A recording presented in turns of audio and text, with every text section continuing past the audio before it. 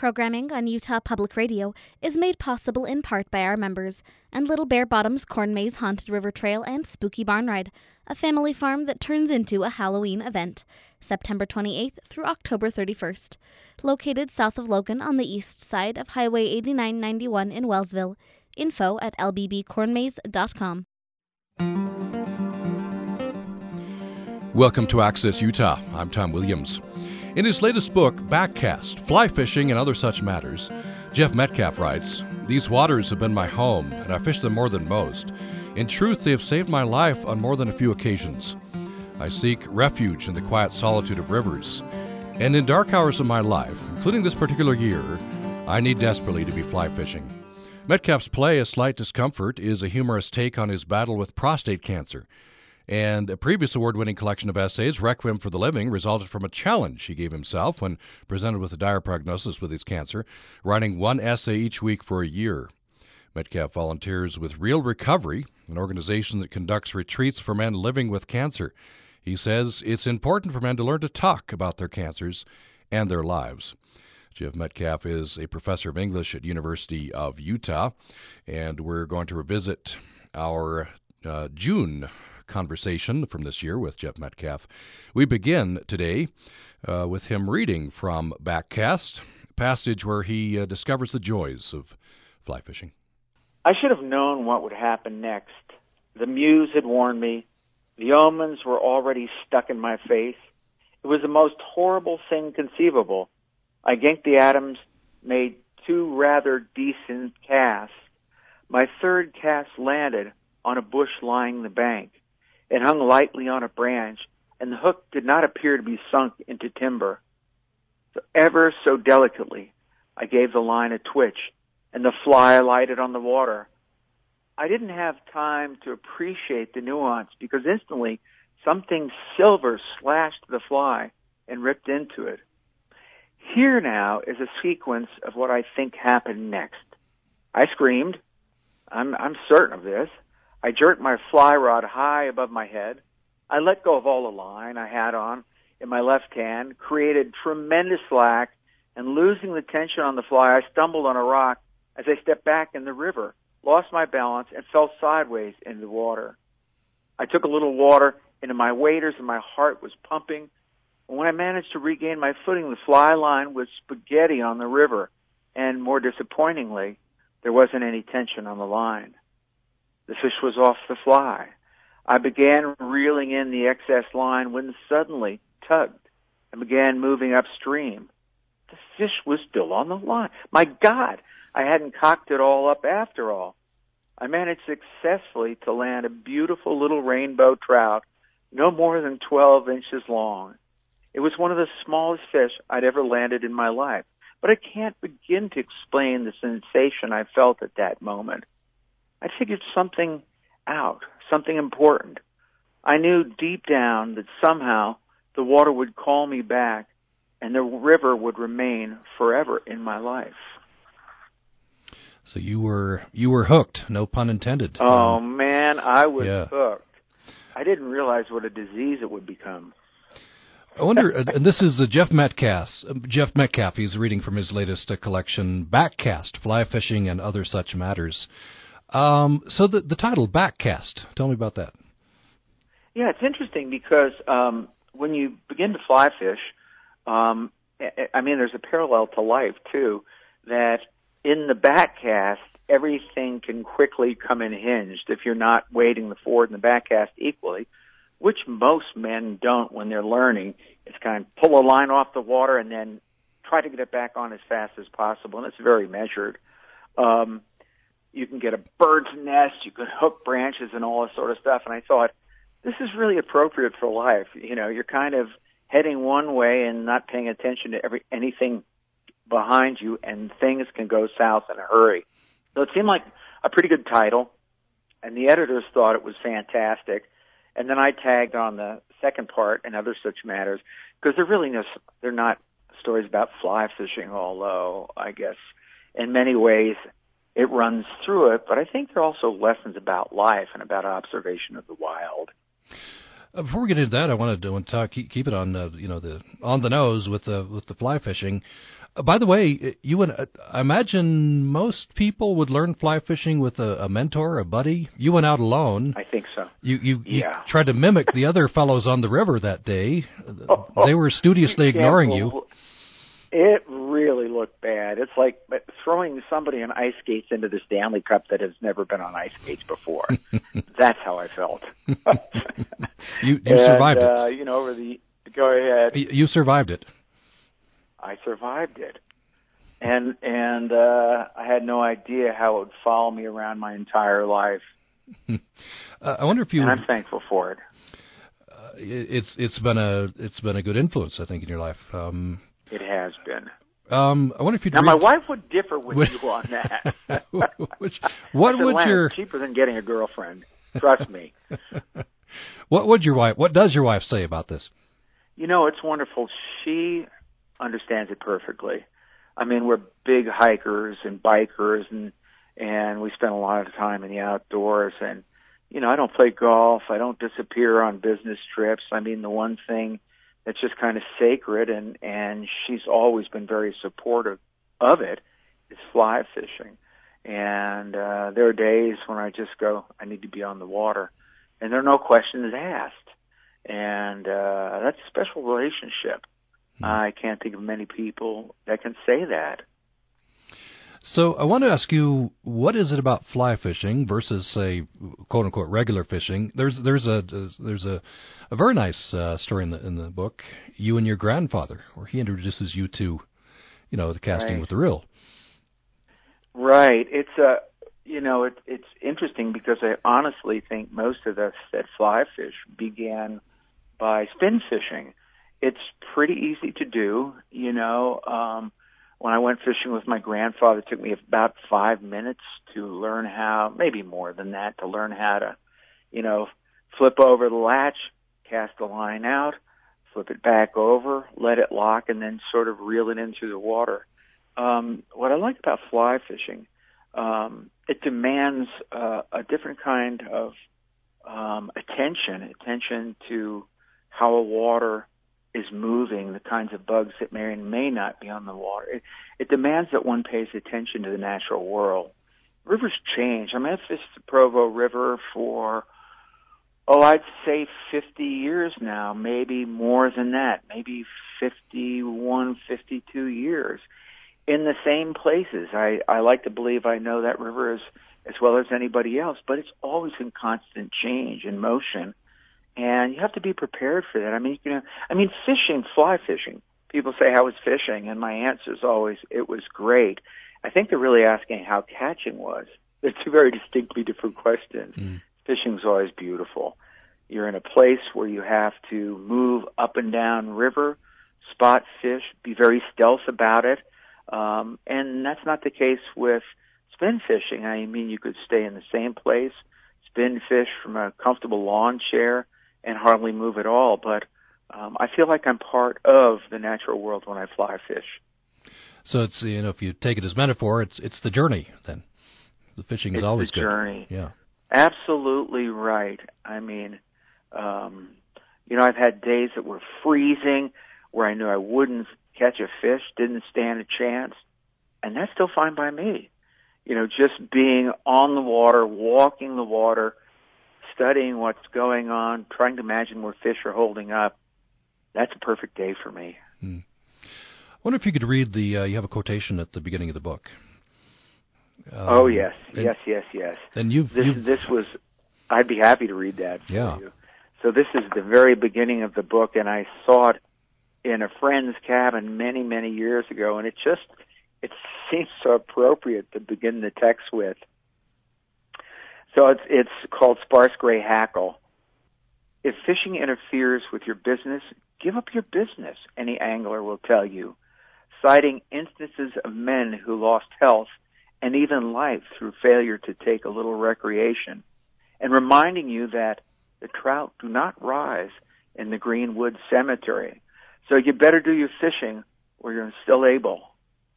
But you will search far to find a fisherman to admit that a taste for fishing, like a taste for liquor, must be governed, lest it come to possess its possessor, that in excess of fishing can cause as many tragedy of lost purpose, earning power, and position as the excess of liquor. I think that's my prayer to the river every day. It can become an obsession.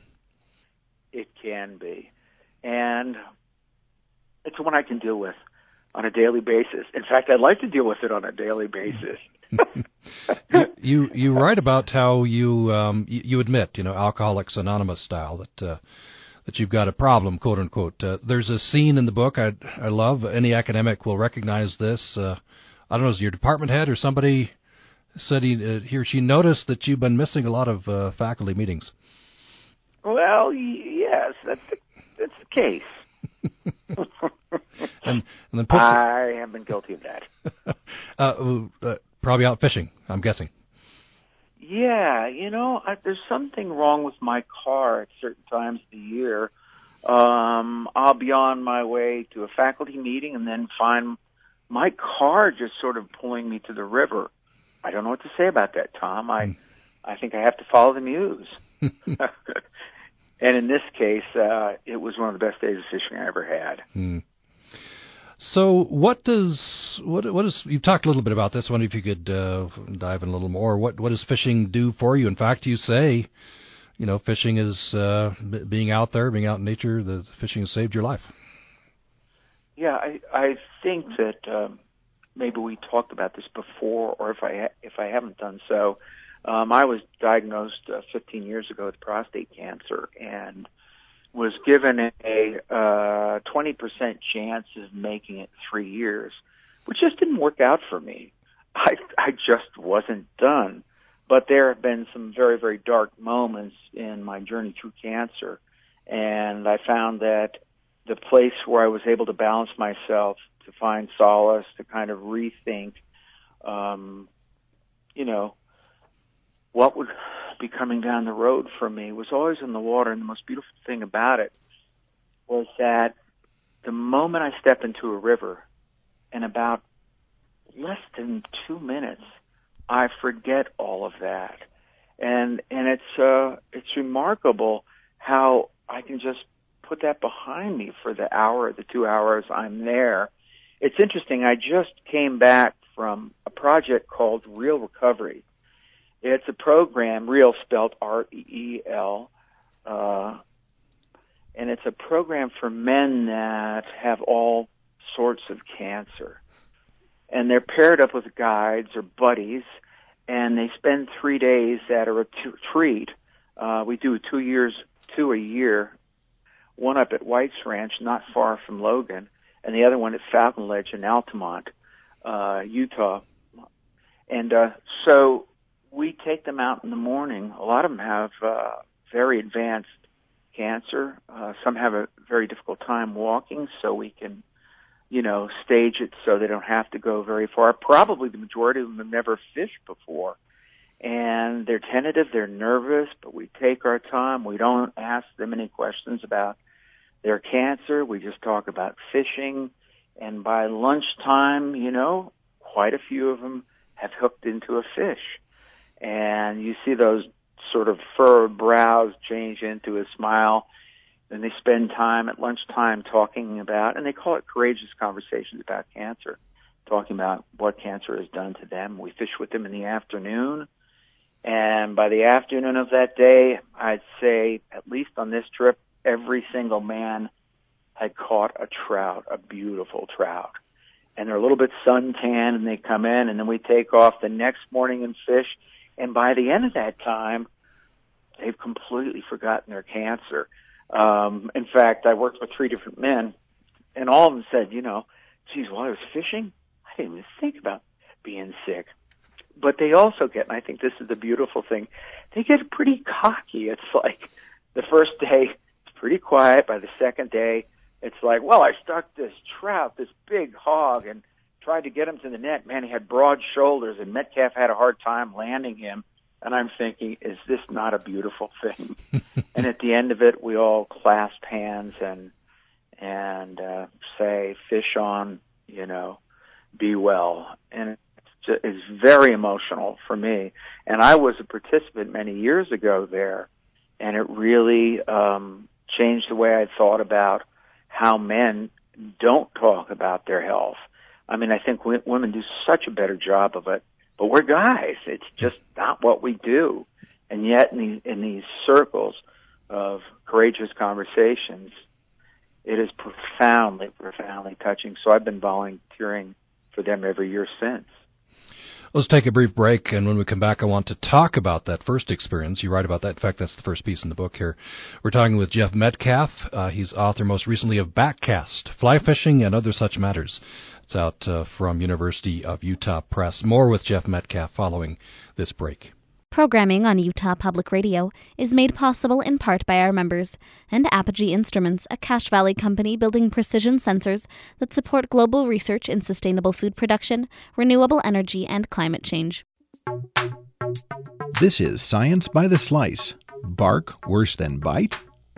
That pointy thing sticking out of a bee or wasp? It's technically known as a sting, even though most of us call it a stinger. Technicalities aside, USU entomologists report the length of a sting may indicate how badly it will hurt. In a study of 14 families of wasps, ants, and bees, Aggie scientists found the longer the sting, the worse the pain, but the lower the toxicity. Insects with short stings may carry more venom. This segment of Science by the Slice is brought to you by the USU College of Science, offering degree programs in mathematics and varied scientific disciplines. Details at usu.edu/science.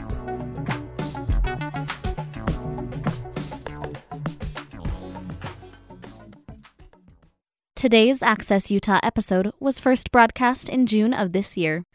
We're back with Jeff Metcalf. He is a professor of English at University of Utah, and he's author previously of Requiem for the Living. He's author of a play, A Slight Discomfort, and most recent collection is Backcast, Fly Fishing and Other Such Matters. And he's our guest for the hour. Grateful to have him with us. He's reaching us from Idaho, one of those beautiful spots. So, Jeff Metcalf, before the break, you talked about how you now volunteer on a regular basis for this organization. Tell us the name of the organization again. It's called Real Recovery. Real Recovery. And it's very easy Real Recovery, and it's very easy to find on the internet. All you have to type in is Real Recovery. And I really encourage any men there to take advantage of this. It's you asked me earlier why I fish. Well, fish don't live in ugly places, and the two places we take them for the local chapter in Utah are exquisitely beautiful. So anyway, I've been fortunate and humbled every time I go there. You know, I might be feeling as I'm driving up, I'm kind of reflective about my own situation, and you know, maybe at the times where my prognosis was a little bit difficult for me to handle. You know, I go there, I fish with these men, and realize how fortunate I have been to steal the kind of time I've been able to steal. So I want to talk a little bit about that first time. This is up in near Altamont, I guess, and I'm yes, it's Falcon Ledge in Altamont, Utah. It's high desert country. Beautiful area. I grew up in Vernal, so I'm familiar with that Uinta Basin. Oh yeah, absolutely. Area, and it's people that drive only on US 40 get the wrong idea about the Uinta Basin. You have to go north toward the Uinta Mountains. You get some beautiful little towns there. Altamont is one such. So you went out, I think, with a mistaken idea that you were going to be a volunteer, not a participant, right? Absolutely. In this circle. Absolutely. I mean, it was. You know, I'd read about this. I'd filled out an application online. They wanted to know if you were a participant or if you could be a buddy, a guide, so to speak. It was really strange because you know, my gosh, I've spent a lot of time, you know, teaching people how to cast, and I thought, you know, this is the way I can give back. So I threw a bunch of waders into the car and a bunch of fly rods because I knew they were just starting out, and I figured I'd be able to help out. And when I got there, I told them who I was and told them I had some fly rods and waders and that I was really excited to be doing this. And they kind of checked me in and said, you know, I think we have a problem here because we have you down as a participant. I said, I actually signed up to be a guide. and they counted stuff up and looked and said, well, that's kind of going to foul stuff up because then we'll have more guides than participants, and it also says that you have prostate cancer. And I said, well, I do, but I really would be happy to be a guide. And it's interesting because the guides like sleep up in the hills, and the participants get beautiful rooms inside this lodge. And they said, well, let us just show you where your room would be. So they took me upstairs in this beautiful, beautiful lodge and showed me this room, and it was a suite overlooking this big, beautiful pond. And I saw a trout rise over by a dead tree, and I went, you know what? I think that'll be perfect. I'm actually pretty sick, and this makes a lot of sense to me, so I ended up being a participant. But what really surprised me, Tom, was that I had not planned on being so completely moved by that process, the way real recovery gets men to talk about themselves. We begin by talking about the truths about our own cancer. And I thought, this is kind of corny. Began with, so tell us what kind of car you really love, what you drove in high school, and that was easy for us all to do. And then finally he said, I'm going to invite all of you in these 3 days to share your truth about cancer. And the more you share this truth with others, the more freedom you will eventually have. And by the end of that morning session, I was glad I was there as a participant. This line really struck me. You say, silence in carrying the weight of our cancers had not served us well. It's talking about the men don't communicate. It's well known in general. Men don't communicate as well as women. I wonder why that is. We're not socialized that way. We're guys. We're not far away from being, cavemen. It's just talking about I think there's some misnomer or misconception that by talking about our health, we are weaker for that. And I thought about that as the 2 days unfolded into the final day, and I was thinking, you know what? If I ever get a chance to talk about this, I'm going to talk about it. And it's really interesting because when, I told some men who I play tennis with that had prostate cancer, we'd always play tennis and then talk afterwards. One of them noticed that there was no hair on my legs. Well, I'd undergone radiation and I was on a female hormone. He said, what are you doing, Metcalf, shaving your legs now? And I just lied. I just said, bike racing, citizens racing. I'm into bike racing right now. And I didn't say, I'm undergoing this. So the next time we got together, I mentioned it. Now, I've been playing tennis with these guys for 20-plus years, and 3 of them had prostate cancer and had radical prostatectomies and never uttered a word. And I thought, that's it. I've got to blow this trumpet and talk about this whenever I get a chance. So coincidentally, I read a short piece at this writer's series in Salt Lake called City Art, where they invite sort of popular writers of the year to come back and do a reading. And I had a piece on, actually kind of a funny piece on having cancer. And I wasn't going to read it, but in the last minute I thought, well, you got a full auditorium here, take it out for a ride. And at the end of it, it was absolutely quiet. I know how to do readings, and it was kind of a funny piece, and then it seemed like 6 hours before anybody responded. I mean, then it was just tumultuous. It was I got a standing ovation, and in the audience was a dramaturg for Salt Lake Acting Company who I'd done some work with, and he said, do you think you could turn this into a play? And if so, I commission you right now. And I agreed, and I ended up writing a play that's about as much a comedy about cancer, about the medical situation, as it is about the seriousness of it. It's called Slight Discomfort, and it's traveled the world, and it's been in 7 different countries now, and 15 different states, or maybe 16, and it's been on the road since 2007. And on March 23rd of 2019, the Royal Danish Theatre purchased the rights to a full year, and I'll be going over there to see it done in Danish. Wow. I just think it's fantastic. It's very interesting because the last probably 30 performances I have done, the actor who played me, it's a one-man play. The actor who played me moved out of town, and I found myself doing my first performance in Las Vegas and the second one in New York. And I honestly, to be honest, Tom, I felt much more comfortable performing it than being in the audience watching it performed. Why do you think that is? I don't know. I think you get a lot of time in the audience to sort of reflect, to rewrite it in your head, to see if there's something I would have changed. But when you're on stage, I mean, by the first maybe 10 lines of the play, I know whether it's going to work or not. And then I'm completely committed to it, and I feel like I'm surfing.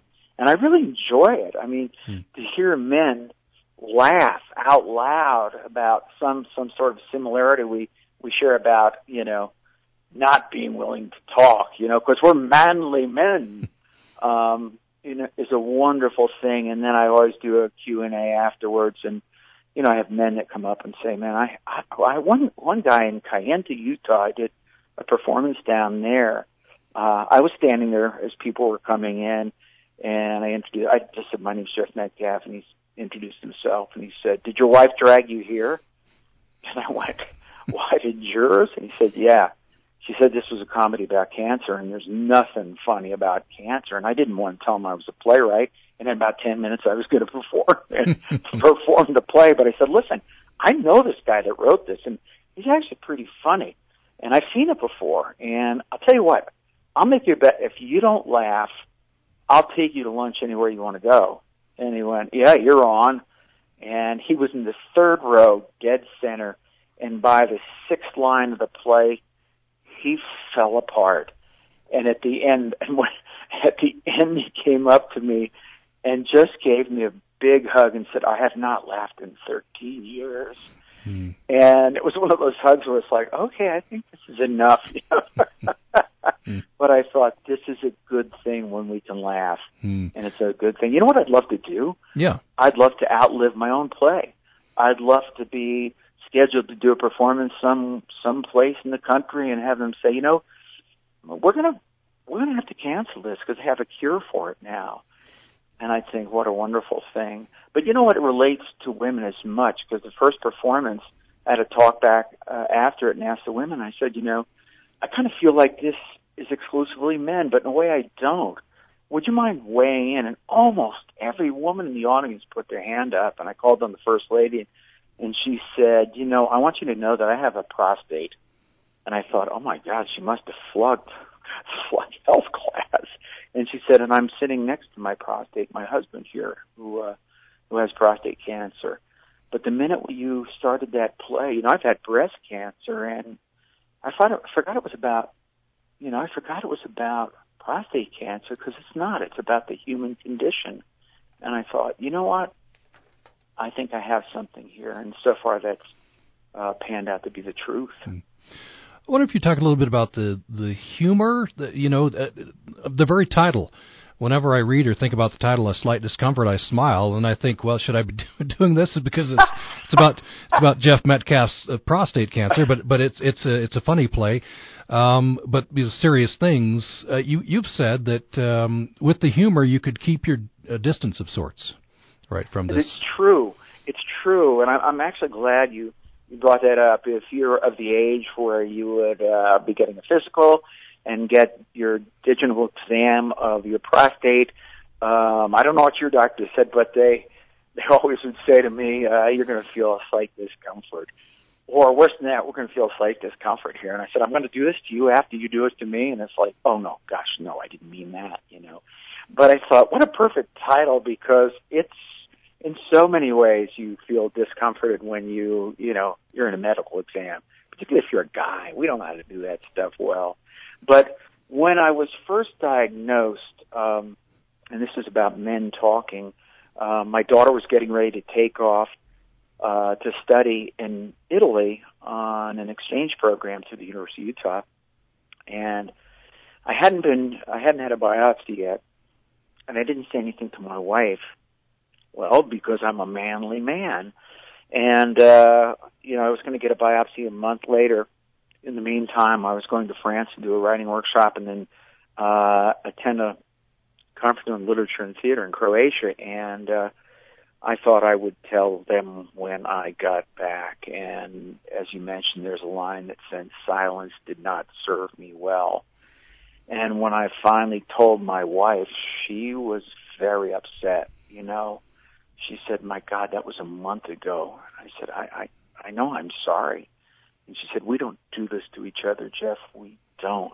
How do you think Bailey will feel now? I didn't want to tell my daughter because that I might have cancer, because she probably would have stayed, and I wanted her to be in a bigger world.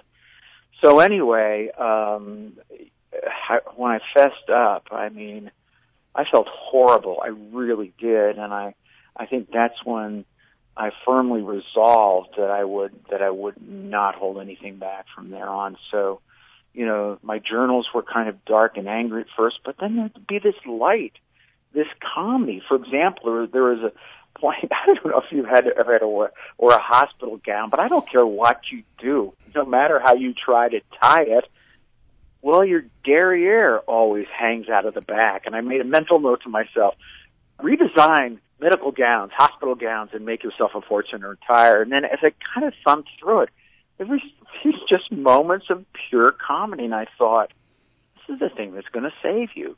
And so that plays heavily in the play, Slight Discomfort.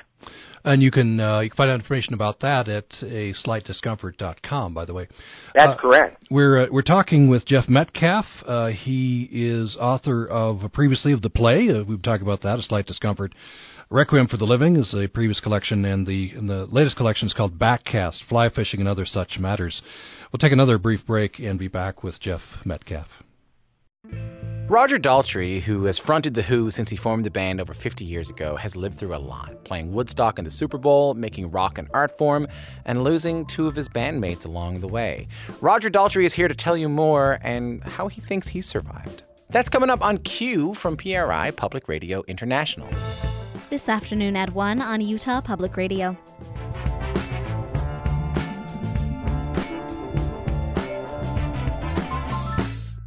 Utah Public Radio would like to thank our partners, the USU Center for Women and Gender and the USU Access and Diversity Center, for sponsoring the UPR original series LGBTQ Off the Grid. Find out how you can become a sponsor of a UPR original series by calling 435-797-3138. Happy 65th anniversary, UPR. Today's Access Utah episode was first broadcast in June of this year.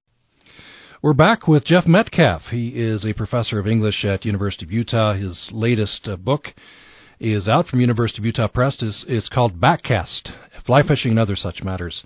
And he is our guest for the hour. Grateful to have him on the line here. So, Jeff Metcalf, I'm wondering about, take you back to these circles of men. So, part of it is teaching men to fly fish, get them out into nature, but also to form a circle and open up about your cancer. What kinds of concerns do men open up about? What's on their minds when you get them beyond their favorite car? It's a step-by-step process to get them to open up. It's interesting because I thought, oh wow, this is going to be something when we began that way. But quite suddenly we started to go deeper. And for example, one of the questions was, how does cancer affect you? And the response that we got in the circle was amazing. There was a tree trunk of a man there named Ed, who was world champion arm wrestler. His arms were bigger than my thighs, and he was kind of a frightening looking guy, and he was just got very emotional and all teary and said, that I feel broken, and I feel like, I'm not attractive to my wife, and my boys are growing up, and I feel weak in front of them.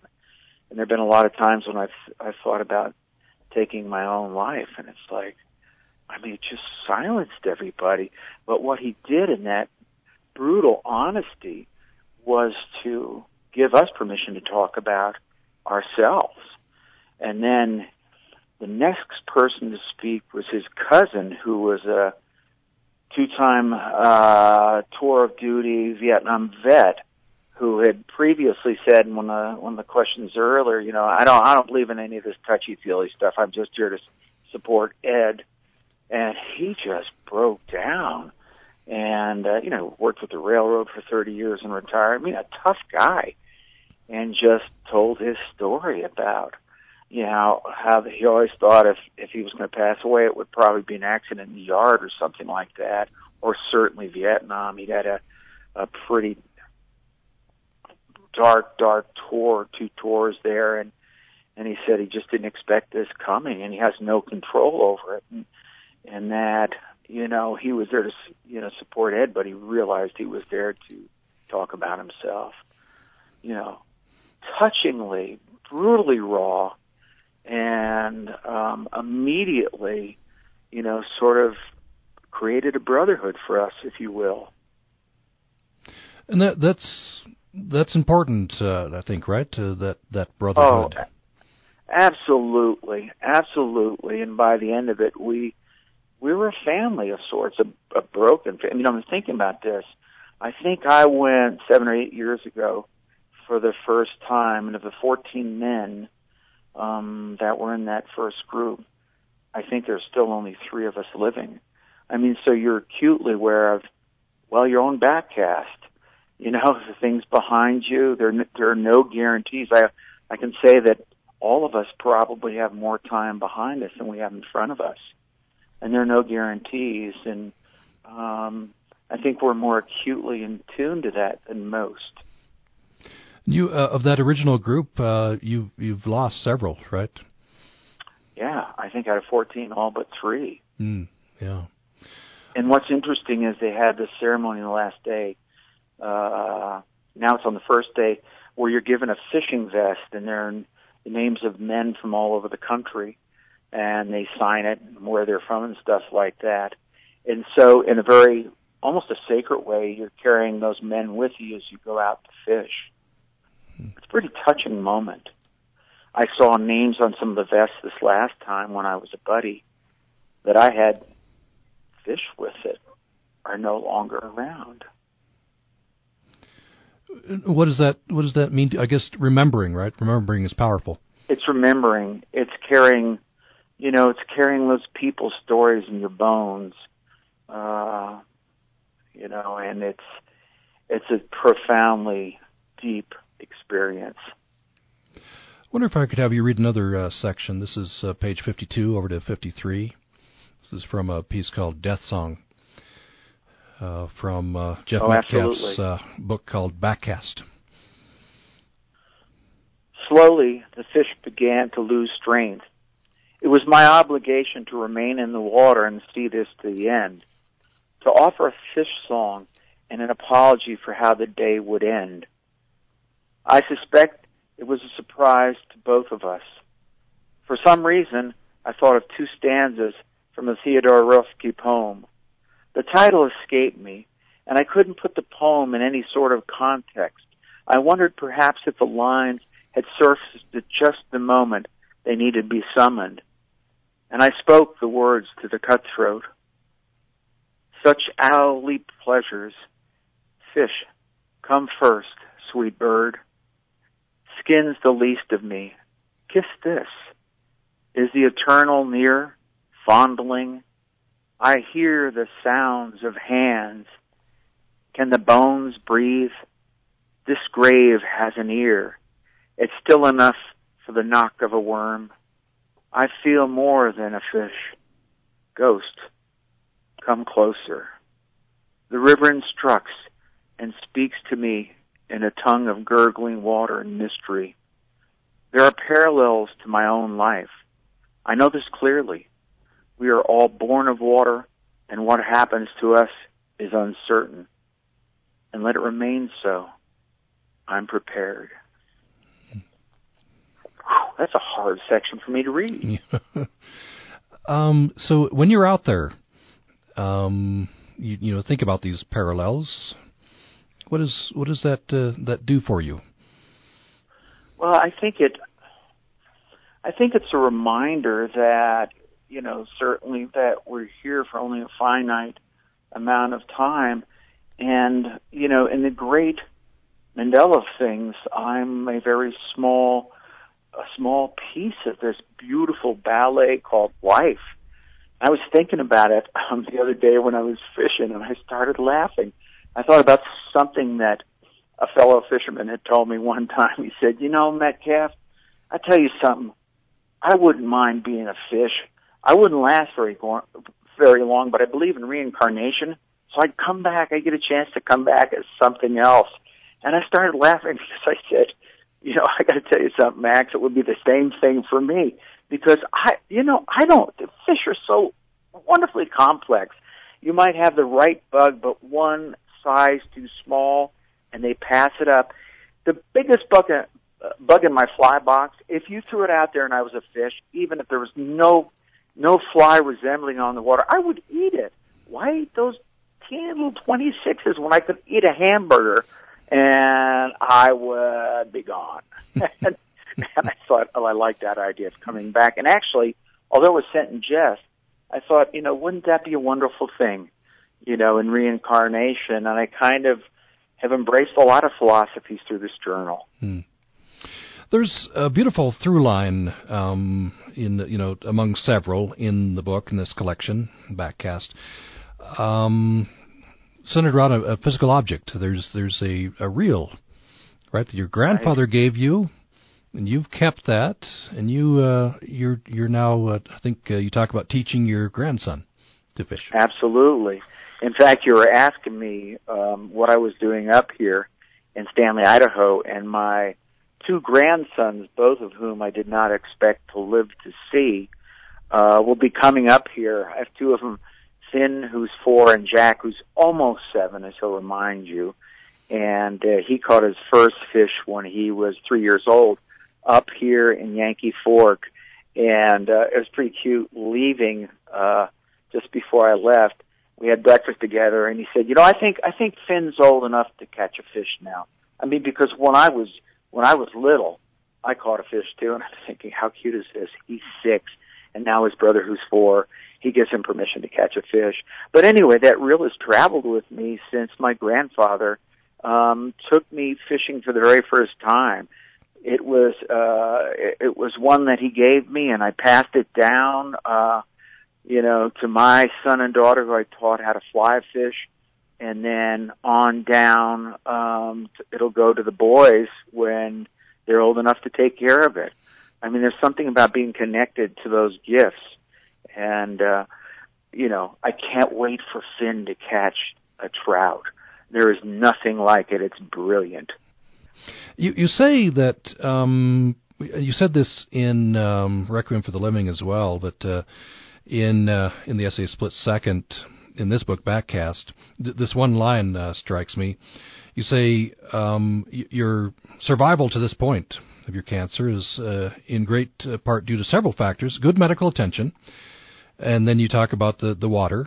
But in the middle here, this is what I wanted to have you talk about briefly: a fierce and often annoying trait I have of being a very vociferous advocate for my own health care. Oh, absolutely. I learned this immediately. In many ways, I feel like hospitals and doctors actually work for insurance companies and not for the patient. And quite rapidly, I decided that, I would ask a lot of questions. I wouldn't take no for an answer. I wouldn't be dismissed.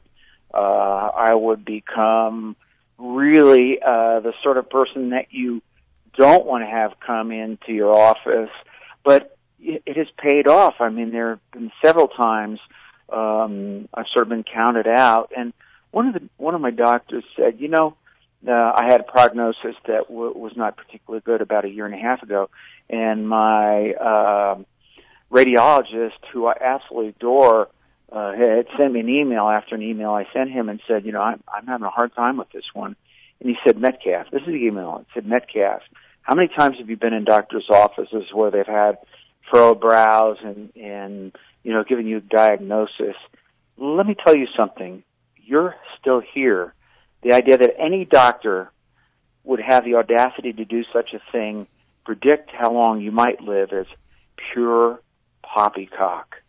We have a relationship, your cancers show up, and I kill them, and I love to do that. Oh, how did that make me feel? And that's it. I've been a burden, but many of those doctors have become friends in my journey through it, and I think in part my own advocacy has certainly kept me alive. Finally, we've talked about the conversations that's happened, the valuable conversations among men in these circles. I want to end with conversations that happen in your family. You've talked about a hiccup that happened. Your wife told you don't go silent on me ever again, right? I'm sure you repented there, but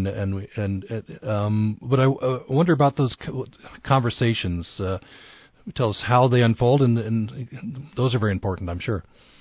Yeah, it was interesting. I mean, she was, I think to some degree, she understood where I was coming from. I mean, it wasn't going to hurt one way or the other. I mean, I looked like a really bad defense lawyer talking to her, trying to plead my case, Well, I'd be back. The night that they got back, my son and my wife, from taking our daughter to New York to get on a flight, was also the night that I was had to fast and not go in. I had to go in on an empty stomach the next day for my biopsy. And so I cooked them a beautiful meal, and my wife said, "You're not eating anything." And that's when I confessed, and she was very upset, and said, frankly, she just said, "How would you feel if I had breast cancer?" And I didn't say anything to you. You didn't need to be stoic. And from then on, it's been very open. I remember telling my son, who at the time was 14, and, there are no rules on how you talk about that. I was just very blunt. I said, "This has happened. I don't know how to tell you to react. I mean, if you feel like you have to cry, don't be embarrassed ever." And, I think that might have been too much of an overload for him. So he kind of, backed away from it, and we were later able to talk about it.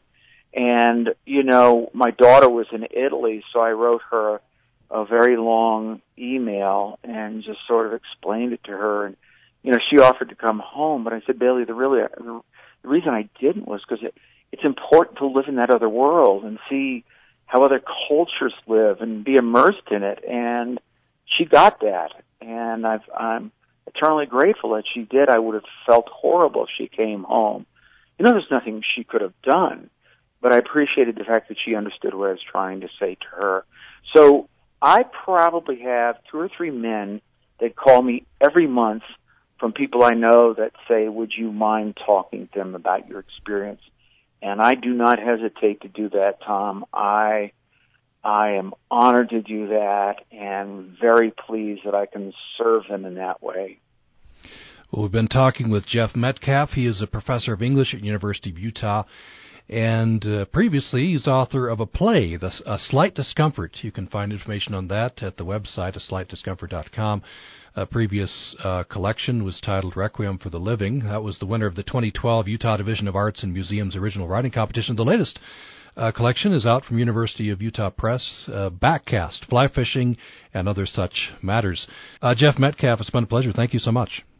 It's been my pleasure, Tom. Thank you very much for having me on the air. Next up is Bread and Butter, a culinary chronicle with Jen Ashton. Let's imagine you make raspberry jam to die for. It started as a hobby, though every time you take a jar to neighbors, they exclaim, "You could sell this stuff." Maybe you could. Is it just a dream?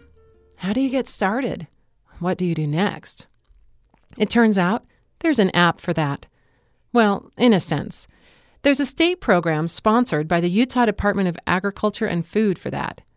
It's called Utah's Own, and it supports local food producers.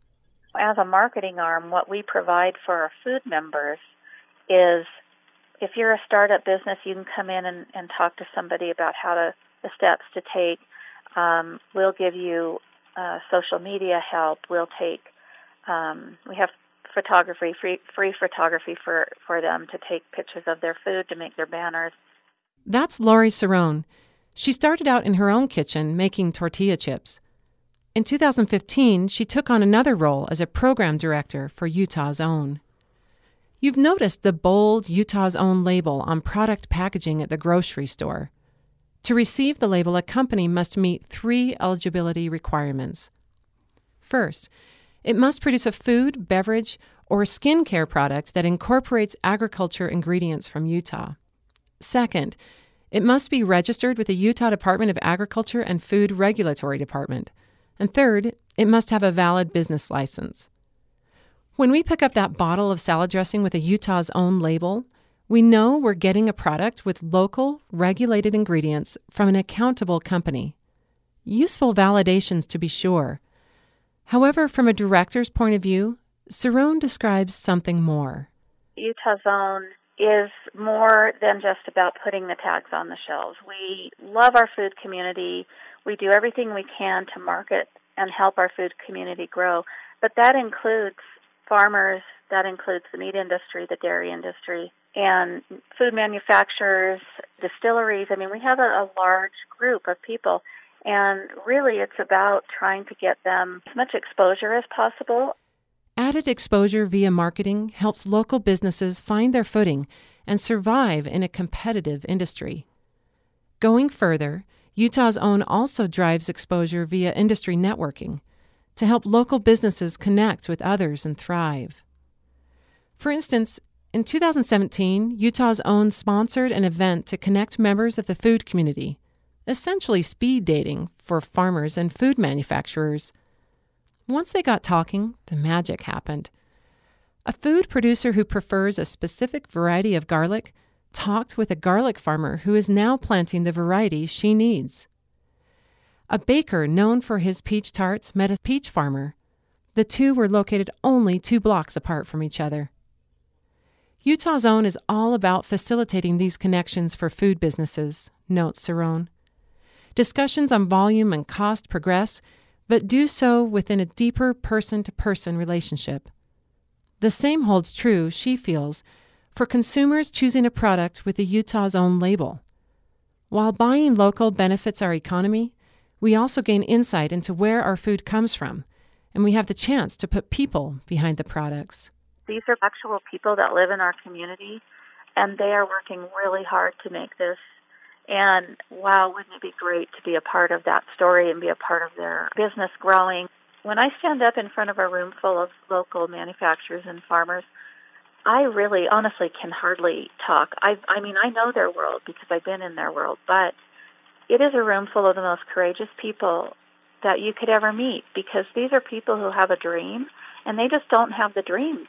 They make this dream come true. Looking deeper, the Utah's Own label may be on the packaging, but it's Utah's Own people who make it great. This is Jen Ashton for Bread and Butter.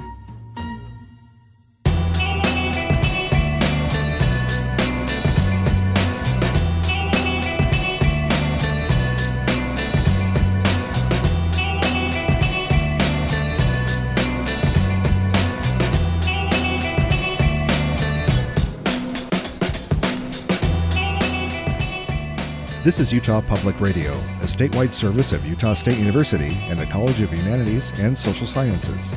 KUSR Logan, KUSK Vernal, KUSL Richfield, KUST Moab, KCEU Price, and KUSU FM Logan, also heard online at upr.org.